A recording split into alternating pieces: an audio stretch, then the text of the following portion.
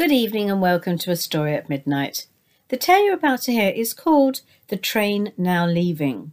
It was written by Graham Emmett and is narrated by Colette Parker. Do enjoy and sleep well.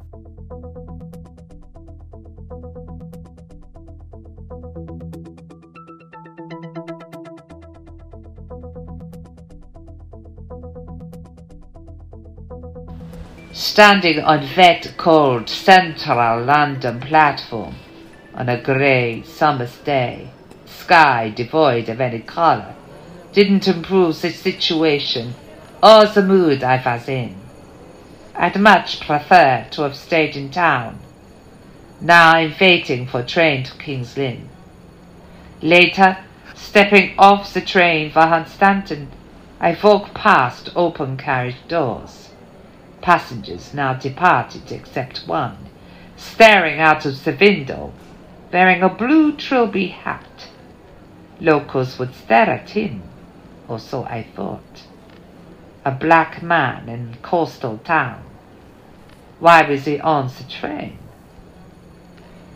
Striding down the platform to greet me, the station master.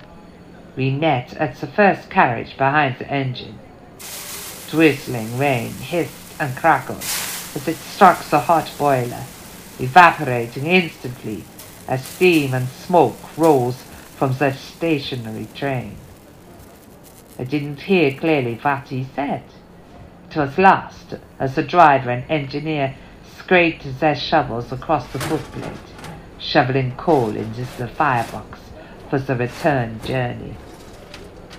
Tall man, 6'4", mid-40s, eyes of sapphire blue under his railway uniform cap, salt and pepper hair escaping in an untidy fashion over the top of his ears. He held out his left hand to shake. A lefty. I reciprocated. His large, calloused hand gripped my delicate one, nearly crushing it. I winced. He released it. He'd not spent all his working life in an office. Alcohol on his breath and stale tobacco smoke on his jacket assailed my senses as he leant forward. I stepped back. He offered me umbrella. I accepted. Hello, you must be Miss Abraham. Welcome to Wolverton Station. I recognised you straight away from your picture on the beauty contest poster. He pointed to the poster on the notice board on the waiting room wall. I trust you had a good journey. You can return the brolly later in the week. Henry, our porter, will take your luggage to the hotel behind us. I hope you'll be comfortable there for your stay this week. Now come into my office out of the rain. I have a package for you. It arrived yesterday. I've always liked the British Norfolk accent, but something didn't ring true. He didn't sound like a local to me. Following him into his small, dimly lit office, the parcel sat on the desk, wrapped in brown paper, tied with string, a large box and heavy. I hope you find all that you need in the box. Good luck in the contest.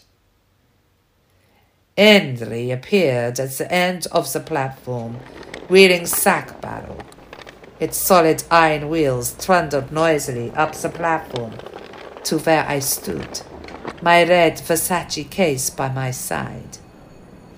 Henry, unaware of its value, dragged it, then balanced the package on top of the case before turning around to take them off to the hotel behind the buffets at the ends of the line. Turning to thank the station master through the open door, I saw him taking a hip flask from his inside jacket pocket with his right hand. It was shaking as he raised it to his lips. That explains the handshake. I said nothing and walked to the exit. The ground floor at the front was library, not hotel reception. helpful librarian sent me to the hole-in-the-world bar in the casino ballroom at the rear to get my room key. Walking into the bar, the first thing I noticed was the number of American USAF servicemen. I hadn't expected that. I thought they would all have been on the base. The sound of my 6-inch red stiletto heels clicking on the hard, shiny floor turned heads. Their attention joined to the way I was dressed. I wiggled my hips in seductive Hollywood movie star way as I walked up to the bar. The figure-hugging, low-cut red polka dot dress, leaving nothing to the imagination. Platinum blonde broad, they would say, with a Geordie accent. In truth, as you know, the accent was fake, as was the hair. A wig, but they weren't to know that. The barman didn't question why a civilian was asking for a key. Probably thought I was an officer's wife out for the weekend. Ping went the string as I cut it with a pair of pearl-handled manicure scissors. Removing the brown paper, I opened the box. Microphones, transmitters, radio receiver, wire, tools, sellotape, tape recorder. All I had to do was plant the microphones in the rooms of the unsuspecting servicemen I would sleep with, posing as a beauty contest at the Seaview holiday camp. I wouldn't be short of one-night stands. I'd marked likely suckers when I'd entered the bar.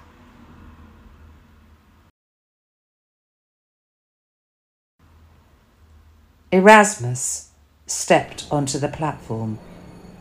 He shivered in the light rain and breeze, blowing down the platform, so different from his home in Jamaica. He carried a battered suitcase in his left hand and a musical instrument case in the other.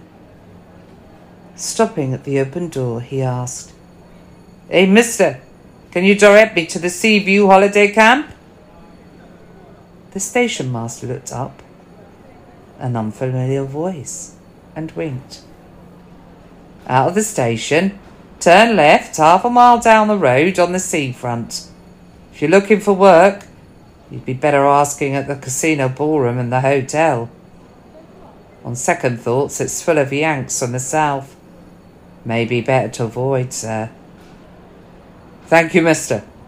I'm booked for the beauty contest and wanted somewhere cheap to stay. Can you recommend somewhere?" "You should be all right. They have caravans on site for the entertainers." With that, he left.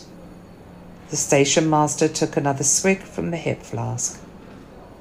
"Best of luck, boy," he said underneath his breath, barely disguising his southern drawl. "I need the bath after that train journey, and the wig is making my scalp itch. I can't wait to get it off." Sitting on the side of the bath, Louisa, Miss Abraham, moaned. "When are the English going to get their plumbing fixed?" Pipes creaked, banged, and gurgled before any hot water spluttered out of the tap, eventually filling the bath. I climbed in and relaxed. Oh, that felt so good, washing away the dirt and the smut from the train journey. My stomach rumbled. I'd not eaten since breakfast. Changing into some casual clothes. Flat shoes, a lightweight jacket, and dark glasses. No one would recognize me as a contestant as I exited the hotel into a warm sunlit afternoon. Now, let's see what culinary delights this town has to offer. Not much, I expect. Resigned to this I walked along the seafront. Everyone seemed to be eating fries and something battered out of paper bags wrapped in old newspapers. Asking where I could get some, couple directed me to Chippy in Side Street. Returning to bench on the promenade, I started to eat. It was surprisingly good. Mind if I join you, miss? Is the only space left? Erasmus asked, holding his fish and chips. You're a long way from home. What brings you here? I recognized him. He'd been the last person on the train. He didn't recognize me in casual clothes, natural short auburn hair and dark glasses. Big ship from Jamaica, then train, miss. No, I mean, why are you here? I play trumpet at a beauty contest, miss. Over the next 5 nights, I planted the microphones as the suckers I'd picked up slept. I spiked their drinks. The next time I saw them, they would reveal their secret missions. It would be recorded. I had a way of teasing it out of them. I'm now sitting in a small room facing Erasmus and another man across the table being questioned about my activities in England, looking at an uncertain future. Long time in prison or used bargaining chip in exchange, one of theirs for one of ours, at Checkpoint Charlie in Berlin. 2 days later, they offer me another option, work for them and become double agent. That way I keep my freedom. I consider this. Since living in the West, I have seen the Communist Party in new light and all its failings. No freedom of speech and towing the party line. I made the mistake of sleeping with Erasmus after the beauty contest. That I won. He found the tape recorder while I slept. Tables turned. He was undercover CIA agent, as was the station master. Men in suits were waiting to accompany me when I boarded the return train for London the next day, for my protection. And so I couldn't escape. But now I work for MI6 and the KGB.